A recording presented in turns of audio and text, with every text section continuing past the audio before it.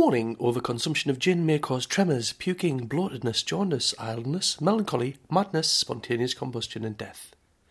Social consequences may include fighting, lying, indebtedness, imprisonment, moral decrepitude, and the ultimate downfall of Western civilization. Please drink responsibly.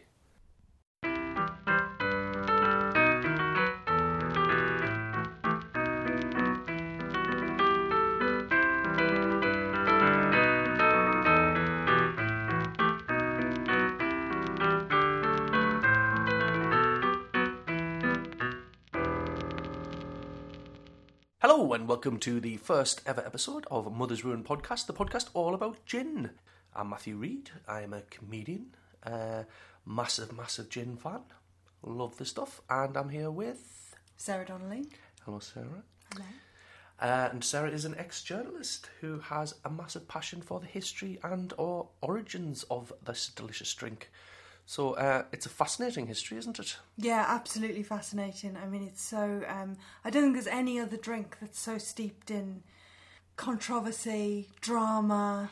It's got the lot. Art, sex, death, riots, sex anarchy... Oh, anarchy gin, that sounds nice. Yeah, I mean, the social history, the political history, it's absolutely fascinating. And that's the aspect that I'm particularly interested in. Excellent. I think yours is more orientated around the consumption of gin. That is correct. I do like that. Should we talk about last night, Matthew? No, we're not talking about last night. Okay. Let's keep last night a secret.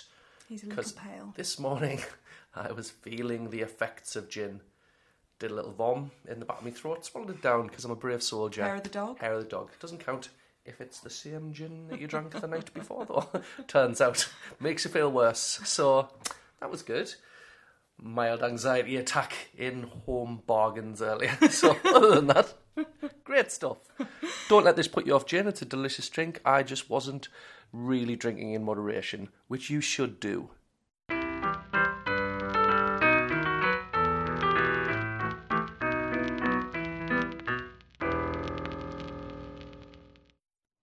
We're here to uncover the history of gin, where it started, who was involved, the characters involved, the situations gin got people into. Yeah, we're also going to have some recipes, modern and forgotten, and some best left forgotten. Yes, we're going to try them ourselves, aren't we? We're going to try them, no matter how revolting or disgusting. I mean, we are putting ourselves very much in the hands of the Victorian and pre-Victorian drinkers. This is a society who used to put borax in milk. That's not good, is it? Wash things in the Thames. Can you imagine? I just like, I've got a stain on my shirt. Hold on, I'll just put it in the Thames. Some raw sewage. We'll get it out. There we go. Oh, that seems to be a dead otter. Yeah, so we're going to try some delicious and some disgusting concoctions from now and from history. So yeah, if you have any suggestions of your own, of things you'd like us to make, things you'd like us to subject us to, let us know and we will make it. We will drink it. Yes, we will. It's the Twitter page is Mother's Ruin Podcast. Yeah. As is our Instagram page. And you can find us on Facebook as well. You certainly can. And also, we've got an email, which is... it is mothersruinpodcast@gmail.com. We've come up with some great names for these wacky tags, haven't we? Yeah. Mother's Ruin Podcast. What can we call it?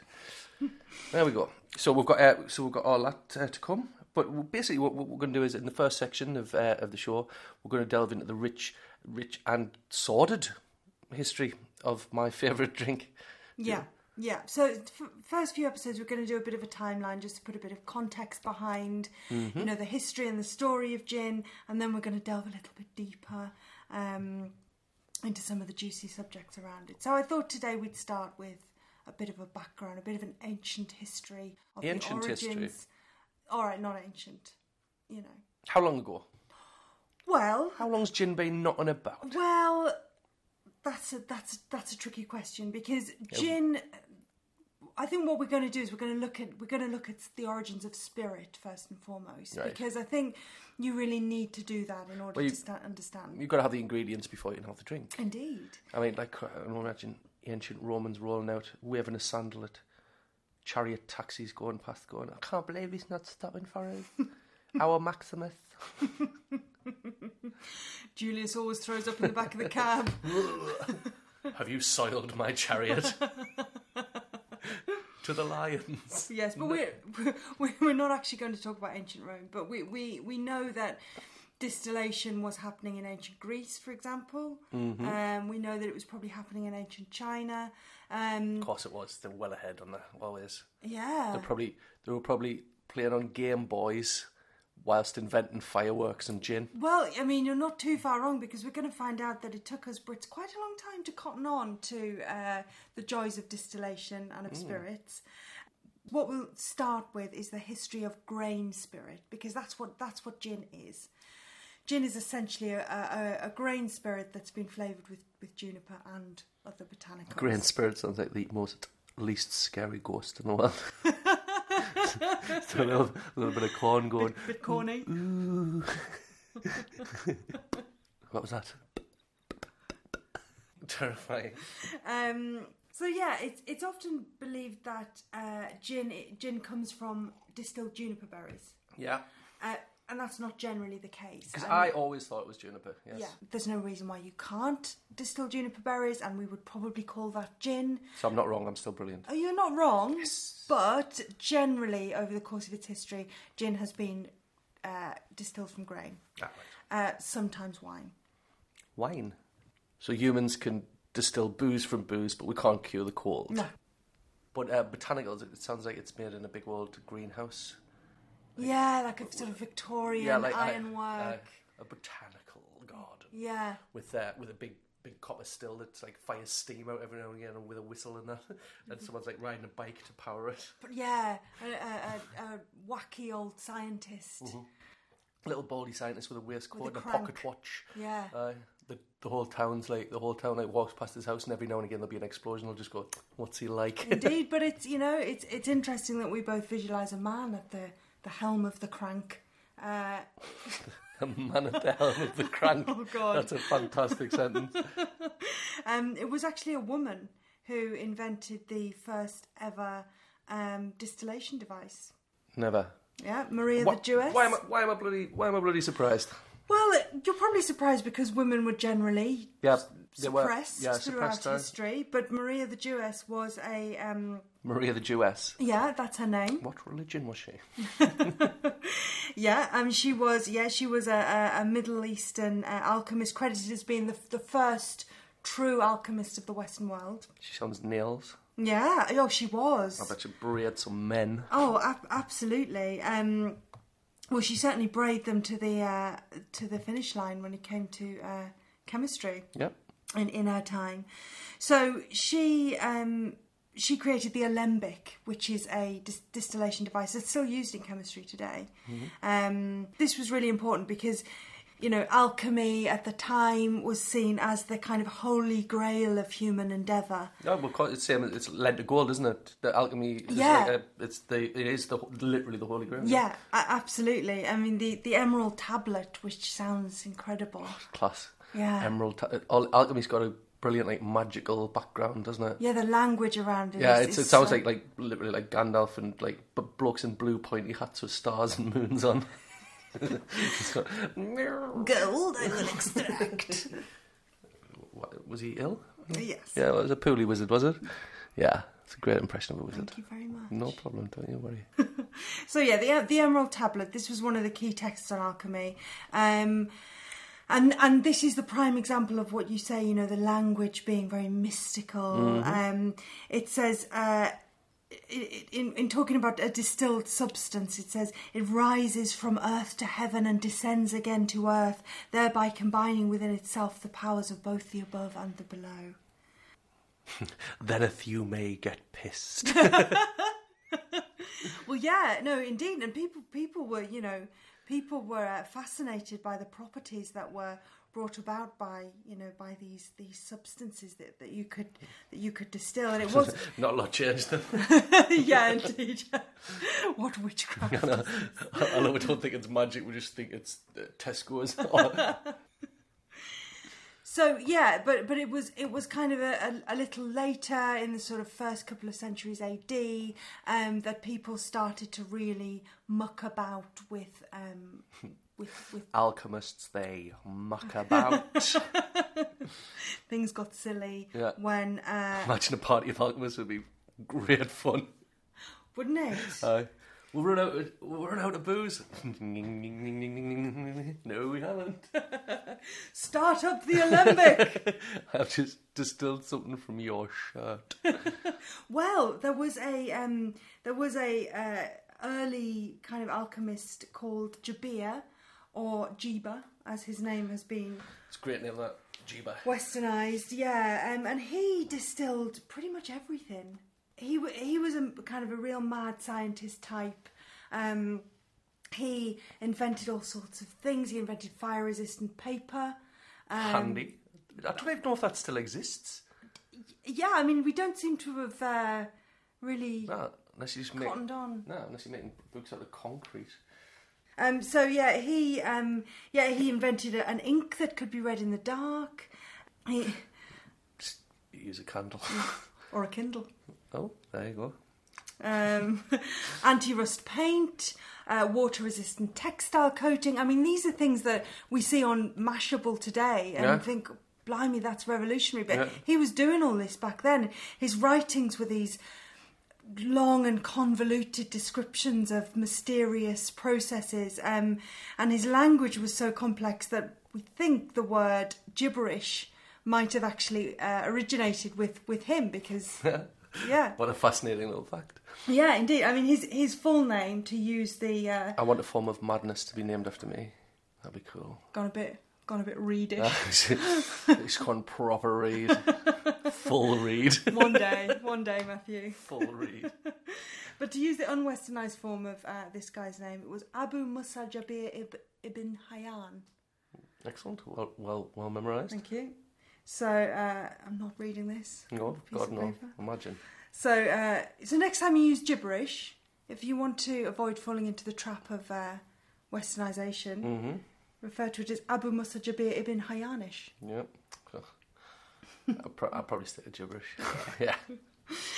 So he just distilled everything, and one of the things that he distilled was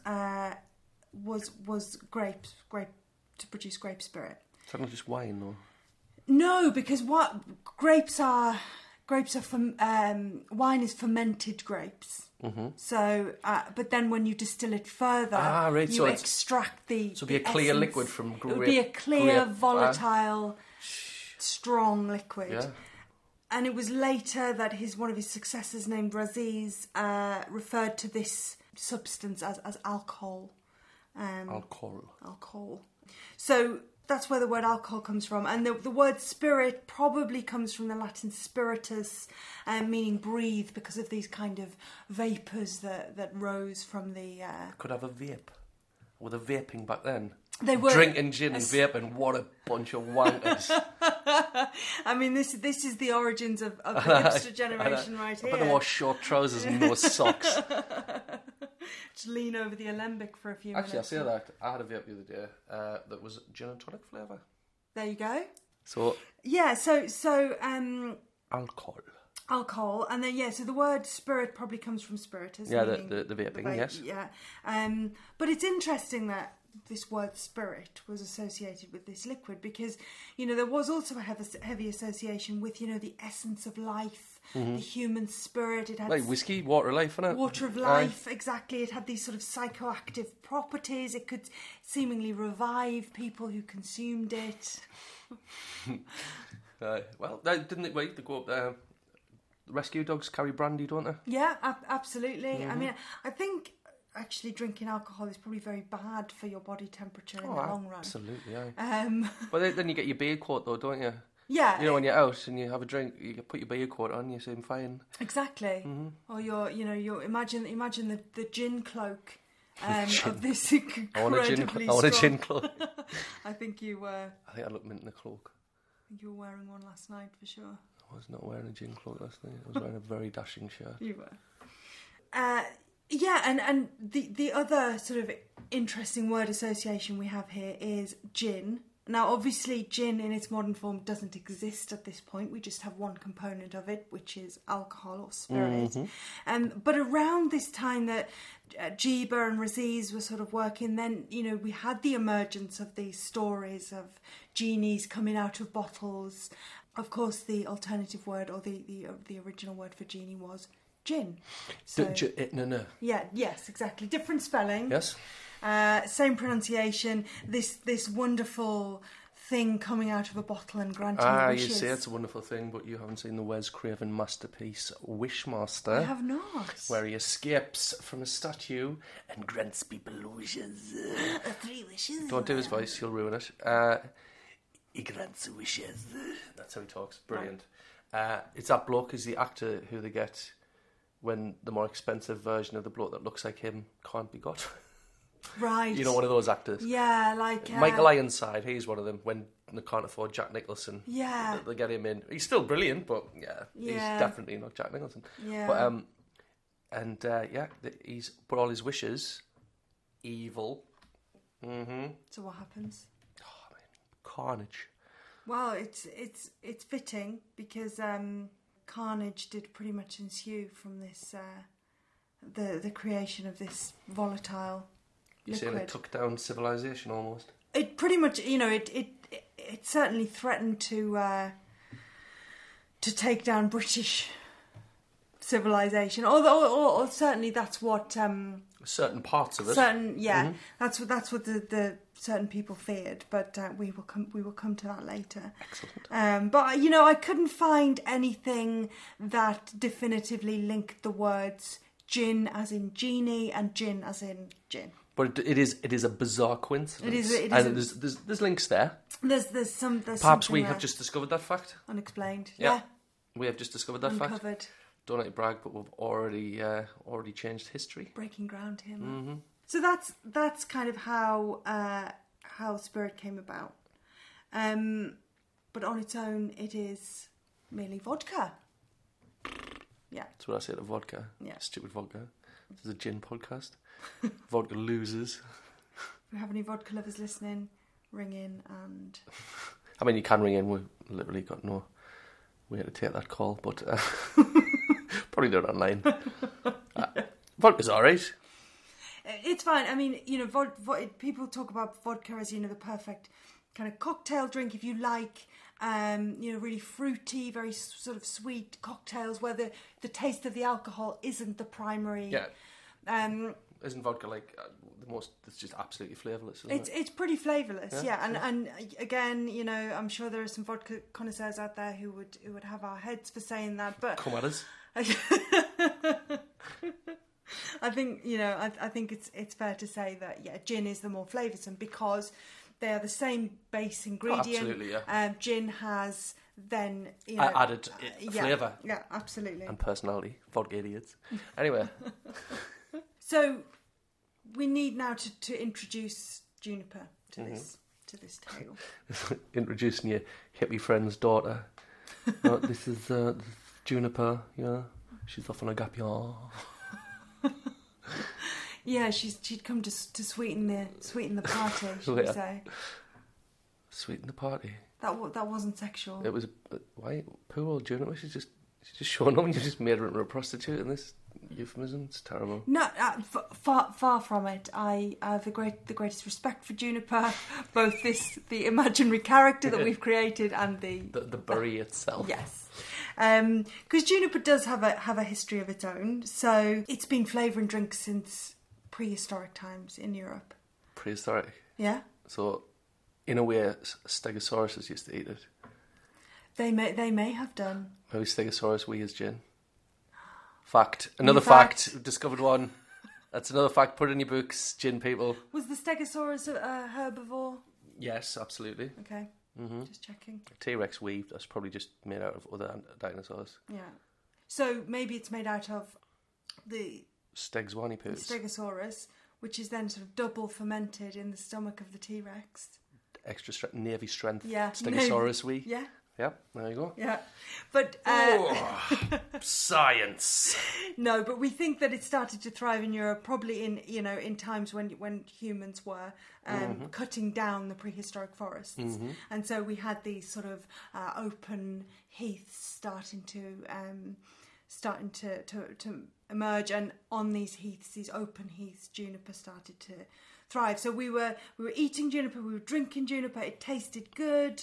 It was also thought to have medicinal properties. So various cultures used it as a contraceptive. I do not get how you can use a berry as a contraceptive. Did you put it on the man's genitals, the female genitals? You apply. Well, I don't know, but I know. You certainly applied it directly to the fun bits. Yeah. So you just pop one up the old chap, do you reckon? As a sort of core. As a semen dam. Wow. Semen dam. Didn't think I'd use that on a gin podcast. Didn't think you'd ever use that. Yeah. Sentence I never thought I'd use. Would you use a juniper berry as a semen dam? Tweet us at the Room Podcast. Yeah. Durex, if you want sponsorship. Yeah. The condoms are available unless you want to pay us, in which case. In which case, we will definitely encourage people to use juniper berries. So, there we go. The choice is yours. Yeah, think about it. So it was being used as a contraceptive. It was used as a diabetes drug. North African tribes used to use it as a way of protecting their teeth. Like toothpaste, juniper toothpaste. I don't think they sort of smeared it on. I think they put it in drinks, just like we put fluoride in water to keep our teeth healthy. It was used to induce labour if a mother was ready to give birth. It was also used in the earlier stages of pregnancy as an abortion drug. It's weird, isn't it? But used for both bringing the baby into the world and taking it out. Yeah, yeah. It earned itself the unsettling title of the bastard killer. Oh, wow. Yeah. The Victorians didn't muck about when it came to names, did it? No, I don't know if this was Victorian or not. Quite possibly Sounds Victorian, doesn't it? Yeah. Sounds like some of the scullery maids were forced to do that after their masters were a bit fruity. Bastard killer sounds like a Game of Thrones character. It does, doesn't it? Come out here, the bastard killer awaits you. So juniper had all these medicinal properties associated with it, but it hadn't yet met spirit. And how this sort of meeting came about of juniper and spirit is slightly sketchy, to say the least. Ooh. Not enough record keeping. No, indeed. I imagine the people keep the records and give it well, just have another one. Wasn't I supposed to write something down? So we're not entirely sure where gin or spirit first met juniper. Mm-hmm. But the first person to be accredited with it, or it was attributed to, was a chap called Silvius de la Bowie. The most rock and roll name I've ever heard. The most rock and roll name ever heard. Ladies and gentlemen, welcome to Silvius de la Bowie. Jump, magic jump, look at my crotch. There. Beans, magic beans, how's that? What is that? Bowie. Juniper. Bowie was never in a bloody pantomime. Imagine that pantomime. Beans. David Bowie and Jack and the Beanstalk. That'd be amazing. No, you don't have to do any more. Don't have to do any more, Bowie. So what does this fella do? So Silvius de la Bowie, but it's spelled B-O-E umlaut. So, just to be clear, he was allegedly a 16th century professor of medicine at the University of Leiden in the Netherlands. Mm-hmm. Couple of problems with this. Mm-hmm. Firstly, we know that Italian monks were dabbling in bloody monks. They were mixing juniper and probably wine, spirit. That's what happens when you take a vow of chastity and a vow of bloody silence. You've got nothing to do, so you just make drinks that'll kill you. Can you imagine being drunk on gin? Buckfast. Happen to be silent. Yeah. Or buckfast. Just writing down like really extravagant letters though. What art thou'st looking at? Did one call my ma a slag? Thou shalt return home. Especially the Buckfast, the Scottish monks. I mean, they were probably fighting anyway. Yeah, I mean, we're talking about southern Italy here. So they had this, these abundance of grapes growing in the area. They probably had juniper. One day someone was like, mix them, I will. So Yoda was making drinks. Yoda was an Italian monk. Yeah, Yoda, the Italian monk. So probably as early as the 11th century, Italian monks were kind of combining these ingredients, but it's not really been recorded. There's not been much kind of talk about it. So it hasn't really made it into the history books as the origin of gin. This University of Leiden became known as the place. But there's another problem with this theory, which is that Silvius de la Boe probably didn't exist. That is always a problem Yeah. for anyone doing anything. Yeah. Not existing. Yeah, kind of fundamental issue there. Yeah.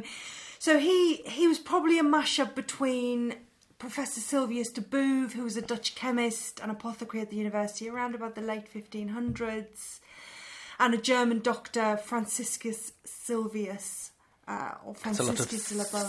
Yeah. Noises, isn't it? Yeah. Franciscus Silvius. Can you imagine Sylvester the cat trying to say that? Franciscus. Anyway. Go off on that one. Yeah. That's who we were just talking about. Yeah. So this second person, Franciscus Silvius, he was working at the university some 90 years later. Can he shift? Yeah. So de Boeve, who was the apothecary at the university in the late 1500s, we know that he did add oil of juniper to grain spirit at some point, used it as a stimulant, probably a treatment for back pain, and certainly commercialised the concoction and sold it. Isn't it weird? Like, it's just one thing like that can change everything. And you'll be credited with that for the rest of your life. I mean, we're going to make some new concoctions during this. Perhaps we will hold the patent on that and be famous, and someone will do a podcast about us. Exactly. Well, it's like in the in Breaking Bad, where he talks about the fact that an employee of GE Electric or whatever created this way of synthesizing diamonds, and the employer sold it to his employer for $1 or $10 or something, and they made untold billions from it. Similarly, certainly this chap would have made a few quid. I think he was selling it to the Bowles family in the Netherlands, which were the earliest sort of gin peddlers of the time. So he probably made a few bob from it, but certainly they got his name wrong for a kick-off. Mm-hmm. So he's been slightly absorbed into the dark. Into a side note rather than Yeah, absolutely. Well, I like him. I'm going to get a T-shirt with him on, so people know I'm on his side. Okay, we'll get that. We'll get a T-shirt printed. Yeah. Yes. What's his name again, Matthew? That's all I'm going to have. Yeah. Written above, with a Dutch scientist going with 2 thumbs up. Yeah. With just an empty gin glass on his head. Mm-hmm. Oh, I totally want that T-shirt now. I'm going to design it. Okay. They will be available in the merch section. Well, we've got a merch section. We've got a website. No, yeah.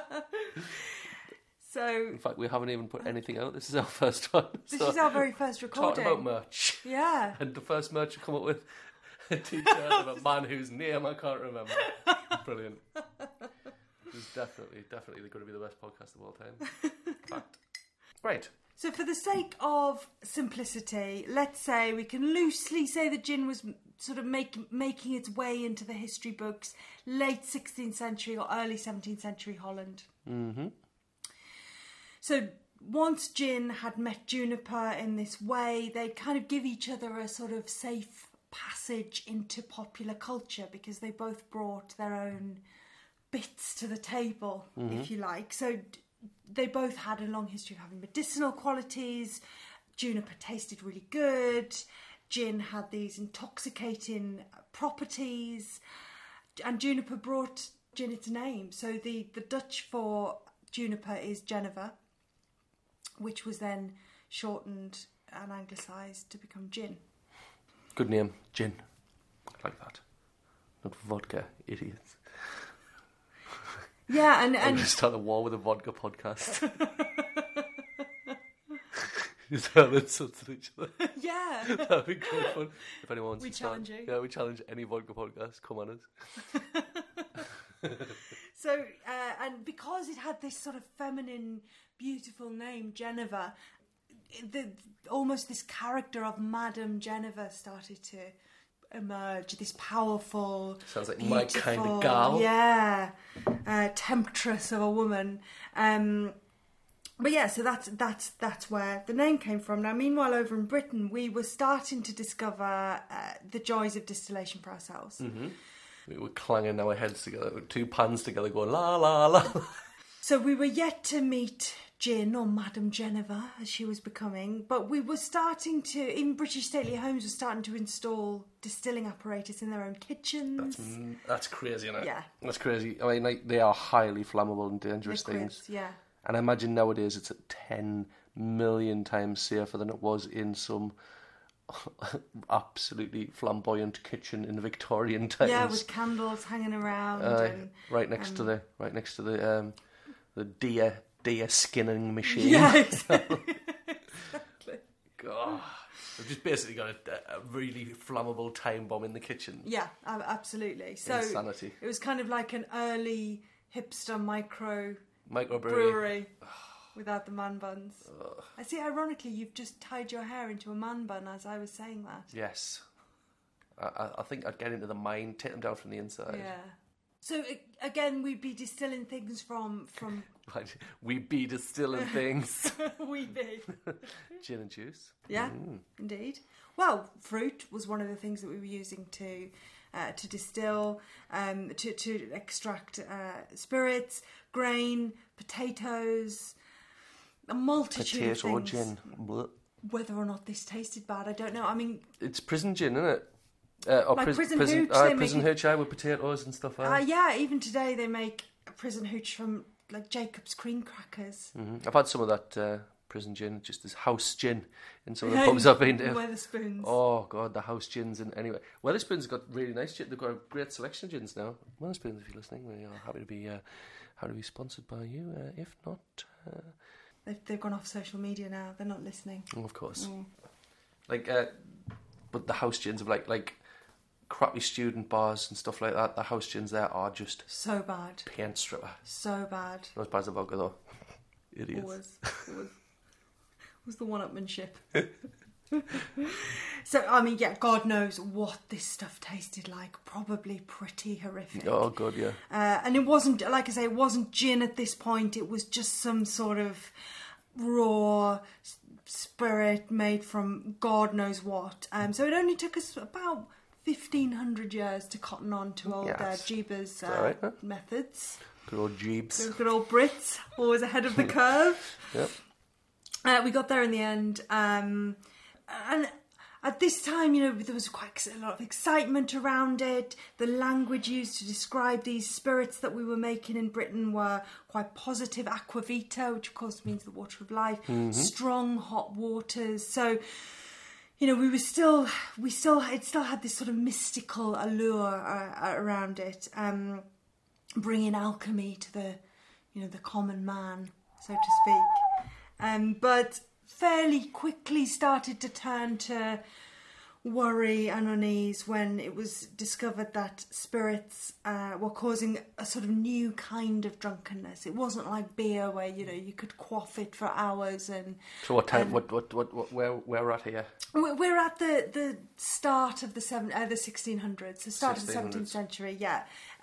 We're in Britain, we are... you know, people are starting to make their way from the countries to the cities. Chemistry and science is starting to kind of evolve. We're striding towards the Industrial Revolution.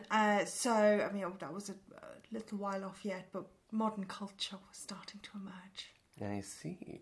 No, we shall leave it there then. For this episode. So I think it's important just to end on this note that people were starting to worry about what they could sense something coming over the hill. Yeah, about what spirits were going to do for our culture. Like, I imagine modern day when hooch came out, the alcopops, and they thought every kid in the world was going to drink.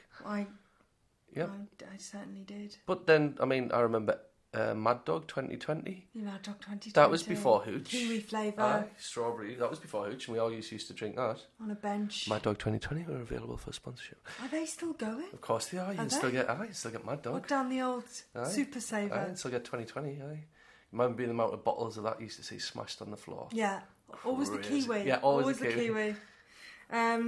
So, also we end this chapter on the eve of the 30 Years' War. Now, this is important because we went to fight alongside the Dutch in the 30 Years' War, and there we would develop a taste for what was known as Dutch courage. Oh, I see where this is going. Yes. I see. Gin-based, obviously. Yeah.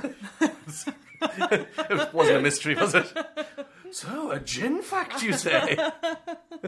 Indeed. So, Madame Jennifer is about to land on British shores, and it's all about to kick off. Oh, that's exciting, isn't it? Yeah. Right, well, we'll leave it there, and we'll move on to the next section. Thanks for that, Sarah.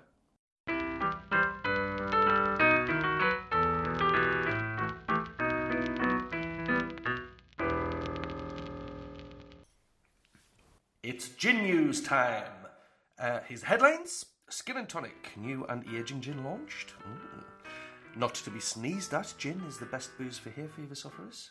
Excellent news. And new trend brewing. Could alcoholic tea be the new gin? Probably not. Anti-aging gin is a new thing. An Oxfordshire company has developed a gin that contains collagen.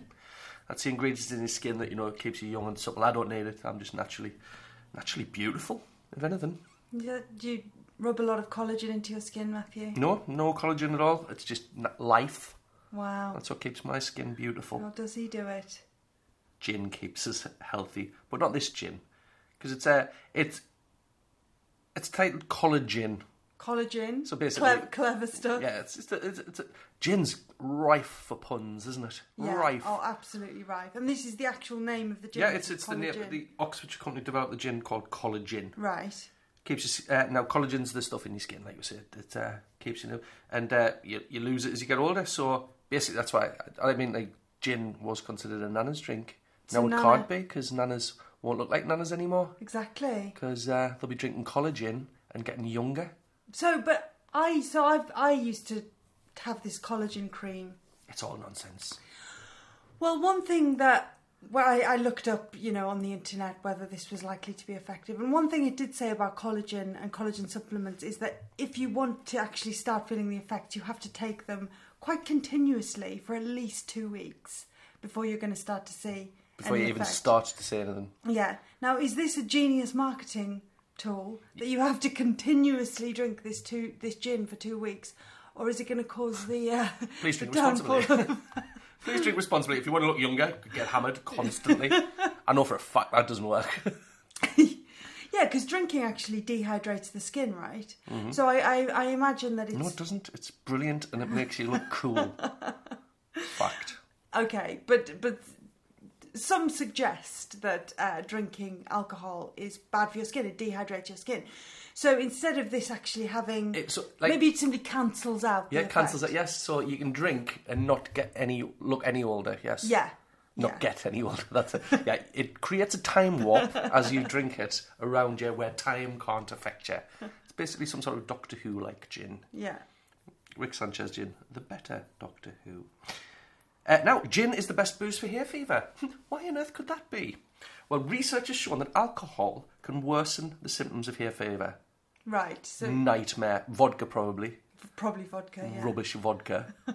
Oh, I want a drink that makes us feel worse and tastes of nothing. Brilliant. So this is because they release histamines and sulfites. Right. What a nightmare at a picnic. Yeah. But new studies have shown that gin is less likely than other tipbles to cause these symptoms. Basically, it's the best drink in the world. Yeah. And if you have a picnic, it'll make it better and cure you of all kinds of diseases. So hang on, does it actually make the symptoms of hay fever better, or is it just that it's not quite as bad? It won't cure you, apparently, but I think it will. Right, let's say because gin's the best. Yeah. Look, if they can get away with that shit with Lord's holy water, I'm saying gin cures you. Yeah. Yeah. I've said it. Facts. All the facts here. Fact. Gin fact. Gin fact. And could alcoholic tea put the gin trend to bed?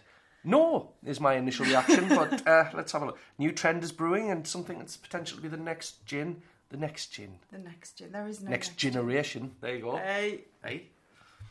Alcoholic tea. A concept conceived by two German postgrad students at the University of Newcastle. Got two German Geordies. Imagine that. What a combo. Be aggressive and efficient. They'd be able to glass you right in the right spot. Fascinated by Britain's love of tea and baffled by the fact that traditional afternoon tea will involve Prosecco and a brew. What's the problem? They decided to combine the two and create a tea-infused gin called Novelty. So there's that German sense of humour coming in there. Novelty. The founder, Lucas Pasai. I think alcoholic teas are a trend that is just about to start or is just recently starting. Make your mind up. I think summer is starting or may start soon. I'm sensing some anger in you about this thing. Taking over gin with tea. I think alcoholic teas are a trend that is about to start or just recently starting. In the UK, will be at the forefront. I hope it's going to replace the gin trend. It is gin. What? It is gin. What? So? Oh, I see. So this is a tea-infused gin. Yeah, and they're saying I hope it's going to replace the gin trend. Oh, well, there's a slight problem there, isn't there? Yeah. So we should, myth busted. Yeah. We should end gun crime by having guns. Actually, that's what they're trying to do. Isn't it? I just love how angry you are about this. No, sod them. So, but I mean, it's nice. Two entrepreneurs. They've obviously had a good idea. They love gin. They love a bit of tea. But I've already tried tea-infused gin. Have you? Yeah. So this is... There's a Yorkshire gin brand. I tried it in Sheffield at a food market. Oh, so this isn't a new thing. It's not a new thing. So one. Why are you lying? So one guy who runs a gin tea company has said this is going to take over the world and it's a new thing, but it's actually not. It's not. So that headline was great. It's a bit of a sensationalist Yeah, headline, but I mean, isn't yeah, of course. But I mean, the other headlines were in the Sun, and I'm not touching that shit rag. So no, there was a news item in the Sun about gin, but we decided not to include it. Yeah, don't buy the Sun. Thank you, Matthew. Gin news.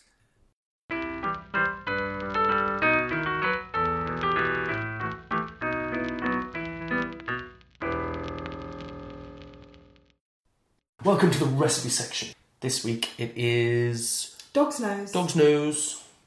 Because it probably will taste the same as a licking one. I don't know where it got its name from, but it may well have something to do with the warm, slightly disgusting... Yes, it is. It's a heated alcohol drink. Yeah, it's kind of like a mulled gin. I'm not keen on mulled stuff in general. No, never mind gin and ale. Oh. Which is what we're going to be doing. The upshot is we're going to put as much sugar in as we want. Yeah, absolutely. We've gone with... There are quite a few recipes online for this drink. And we've chosen one from a blog called ginandcrumpets.com. We chose this because it had a bit more sugar in it, to be quite honest with you. Yes, the state of this drink. Who heats up? I mean, I don't like Guinness. I don't like it. It's a foul drink. Yeah, I mean, I've got Irish roots. My dad was Irish. He hated Guinness. Oh. So I feel okay in the fact that not happy about having to use Guinness, but we do. Already feeling gippy, just with Guinness. Yes. What do we have to garnish as well? We've got a bit of nutmeg. Yeah. Lovely stuff. Yes, indeed. Soft brown sugar. Before we get into the recipe, shall we just give the listeners a little note about where this comes from? Where does it come from? Well... You tell me. Well, it certainly was being drunk in the Victorian times. Of course it was. Wasn't everything. I don't think they give a shit. Charles Dickens mentions it in the Pickwick Papers. One of his characters, a Mr. Walker, who is a convert to the Brick Lane branch of the United Grand Junction Ebenezer Temperance Association. I mean, that is too long for an association name, isn't it? Absolutely. Classic Dickens, comically convoluted. He warns that tasting dog's nose twice a week for 20 years has lost him the use of his right hand. Just his right hand? Just his right hand. What did he do? What did it make him do with his right hand? I wonder what he was doing while he was drinking the dog's nose. That's my... Okay. What is the ingredients? So, the ingredients for the delightful dog's nose is 330 millilitres of porter, but we've gone for a Guinness today. Well, 330? 60 millilitres of gin. Now, for the gin, we've chosen an Aldi gin because we wanted something that was not too overpowering in flavour, but there was a quality gin. Now, some people sniff at Aldi. I do not. Nope. We do not. This is actually an award-winning gin. An award-winning gin, indeed. And it's delicious. I have tried it before. Yeah, absolutely. It's very, very smooth. Yeah. Let's put that over there. Really nice. So we've gone for Aldi gin. We're going to have 60 millilitres of that. Seems like a lot. Do you want to add that Guinness to the pan? Oh, we'll put that Guinness in the pan. The stench of this stuff. Apparently Guinness is very good for you. It's good iron content. Iron, my favourite thing to eat. Apparently, and I don't know if this is a fable, Brendan Behan was commissioned to write an advertising slogan for Guinness, and he was given quite a hefty advance in order to do so, and I think he came up with Guinness gets you drunk, which was of course unusable. Can't argue. And then he'd already spent the advance by the time anyone was able to call him out on it. So 60 millilitres of gin, please. Yeah. That's about 60. So. Yeah, that smells good. Good bloody gin, that. Good bloody gin. 37.5. Nice stuff.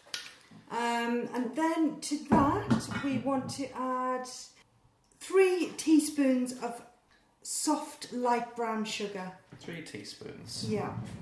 So you've gone for heaped teaspoons. Because I feel like this may come straight back up.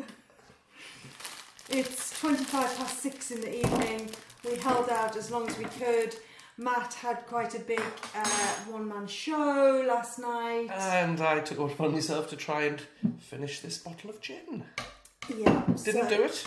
Do we need nutmeg to go in there? Or is it just garnish? Gin and porter into the small pan. Add the sugar. Yep. Grate in 1/8 of a nutmeg. 1/8 of a nutmeg. Yeah. So the writer of this blog, and once again thank you to Gin and Crumpets for the inspiration here. The writer of this blog has described the drink here as a warming, spicy mix of sweet and bitter that conjures up roaring fires, candlelit pubs, plush cuttons, thick coats, and vomit. Vomit? Yeah. That is definitely what I look for. Well, and this gets better. Not that it tastes of vomit per se. But there is a definite future echo of it. Oh, God. So, this is the hair of the dog for Matthew. Right, let's stick it on the heat then. We've got to heat it all the way up till it's bubbling. It says a gentle heat. Now, I have turned it up quite high, but... a gentle heat. Yeah. Because what we don't want to do is we don't want to burn off the alcohol too much. Also, by the way, I mean, this is very badly filmed. We'll just pop this up on our Facebook page. Maybe. But if you've got any ideas of recipes of gin-based drinks and or cookery, who knows? Gin-based cookery, gin-based condiments. There's no limits to what we'll try. I've tried vin. I've tried vin. That's French for wine. Don't let it brag. I have tried gin vapes. I've tried gin bath salts.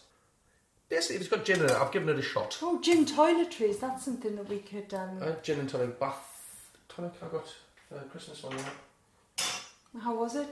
It was alright. It wasn't good for a hangover. No. If I was getting into the bath and then it smelled of gin and I had a hangover, I was just basically getting into what caused us all the hassle. I also think that a lot of gin-related things, like, you know, you get gin and tonic cologne these days and that kind of thing, and I often think that the gin doesn't really, because the juniper doesn't really come through. Nothing smells like it. Oh, it smells of beer. Smell? Oh, it really smells of beer. Yeah, it's like that. I mean, obviously, it's a dark ale. I mean, what? It smells like what? Yeah, but I thought it might smell sugary, a bit spicy from the nutmeg, but no, the beer is really coming through. This is quite similar to Pearl, which is a much older but vaguely similar warm gin drink. Pearl, we're going to talk about in a future episode because we've started to make the pearl. Yeah, the pearl's into a concoction. Yeah, but it has to infuse for 2 weeks because there's a lot of botanicals in it. It doesn't look pretty at the moment. No, it looks like puddle water or swamp like water. A muddy puddle, but we've got that to look forward to in future episodes. This is almost like a simpler version of Pearl. Yes. Because it doesn't have a great deal of herbs and spice and infusion in it. It's just all I think that's it, chucked into a pan. I think we're there. I think we're there. Right. Right. Oh, God. Do you know what? I'm going to be... Sick? Yeah, well, yes. But I'm going to be immature enough to have a standby squash so I can take the flavour out of my mouth so I don't heave all over the kitchen. Matthew Reid is copping out. It's official. Absolutely copping out. Right. A delicious lemony drink on the side.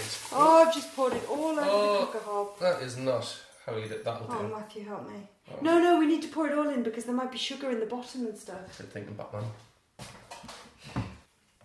Right. Oh, it's fizzing. Of course it is. Because that's it. Eating through the cup. Okay, who's going to go first? You! It's really hot. It's really hot? Yeah. Maybe there's a little bit of nutmeg to garnish. Should we garnish it? We'll garnish it. Let's garnish the shit out of it. That'll do, thank you very much. That will do. Not for me, I want. There you go. Have a bang on that. Oh, sweet Jesus. That is disgusting. Is that the stuff, is it? Oh, that is so bad. We need more sugar in that. More sugar? That's perhaps... Matthew, I'm not having you taste that after your hangover. More sugar in? Where's the spoon? I'm fingering it in. I can actually feel the alcoholic effect from that straight away. Really? Yeah. There's a mulled wine. That is a strong drink. Get a bit more sugar in. Yeah. That gin was there was a massive amount of alcohol in it. Yeah, and quite a large amount. So this is why Victorian times weren't good. I think this is why, because I mean you couldn't just pop down and have a little gin tonic. I mean, you've just tipped in about Half another 3 or 4 teaspoons of sugar, and that is no better. I'll try and describe it before you try it. Okay. Ooh. The overwhelming flavour is of Guinness. Ugh. Absolutely. The second flavour I'm getting is the nutmeg, possibly because we've garnished it with quite a large amount. But nutmeg tastes almost a little bit antiseptic, you know. So it's Guinness and witch antiseptic, hazel. and then the gin doesn't really come through until it's going down your esophagus. And instead of getting the lovely junipery delicate flavours, just getting a burn. Just burning. Yeah. What a treat. And the smell. The smell is foul. I can smell it. The weird thing is that the brain expects, when you're drinking a hot alcoholic drink, the brain expects it to smell and taste like mulled wine. So you immediately get this, mulled, because I really like mulled wine. Oh, mulled wine. And then you get the hit of foul, bitter Guinness. Right, Matthew, you're going to have to try this now. Oh God, all it is feel like. Are you actually retching before you... Oh, wait, are you sure you're... I've got to do it. I've got to do it. It's the rules. Oh, God. Wait, where's your squash? It's just there, don't worry, I'm ready. Wait. I think you're building this up in your mind to be worse than it is. It's just a warming drink. It's a lovely warming drink. Here we go. It's like tea. Cheers. He swallowed it. Oh, God! Squash, quick! Oh! That was a genuine wrench! How did you get that down? Get that out of me face. Right. No, you can't put the rest of it away. You have to drink it all. You don't have to drink it all. That's full of absolute bollocks. I said I'd try it. Oh! What the fuck? That was literally one of the worst things I've ever tasted. Okay, so the The conclusion on Dog's Nose is do not drink this stuff. Dog's Nose. I tell you what, if you like Guinness, you probably like it. But actually, yeah, if you like Guinness, you may well like it. Yeah, I mean it had that against it for me. Yeah. That I don't like Guinness. Yeah. Although people tend to drink Guinness cold these days, don't they? Whoa. Oh God, Matthew's still retching here. Oh. This could go on for some time. Right, alright, we'll call that one there. Marks out of 10 for Dog's Nose. Oh God, I mean minus 8 million. I'm going to give it 2 out of 10. Well, you're mental. Because if you're a Victorian, it's freezing cold, you need to pick me up. Mm-hmm. You wanted to lose a bit of weight, you could vomit. Wanted to induce vomiting. Yeah. Yeah. If you were a beggar, perhaps you drank that, you had a bit of vomit, so went, oh, he's poorly, give him a bit extra. Give him a few extra pennies. If I was desperate, I would drink that. Oh God, I'd have to be so desperate. Okay, well there you have it. Dog's Nose is the... I'll give it 3 kaflas out of 5. Okay.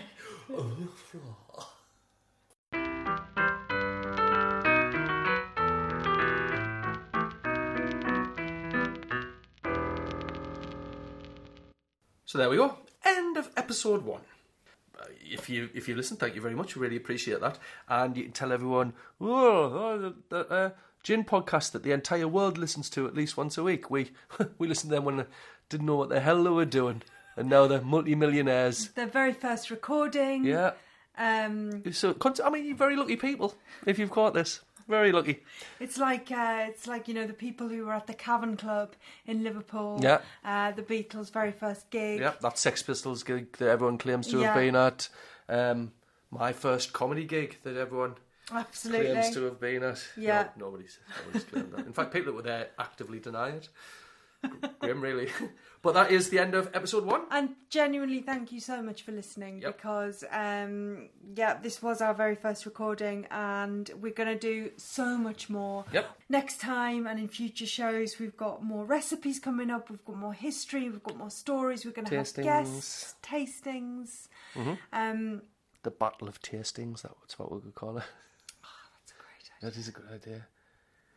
Anyway, God, I'm just full of great ideas.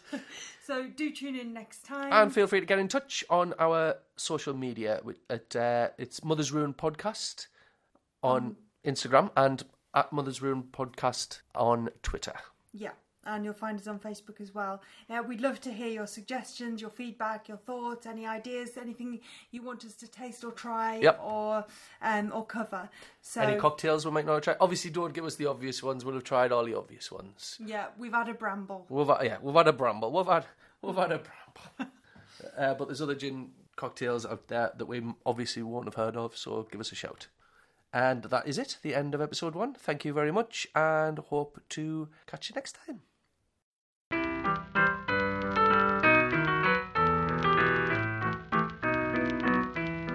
Mother's Ruin Podcast was written and performed by Matthew Reid and Sarah Donnelly.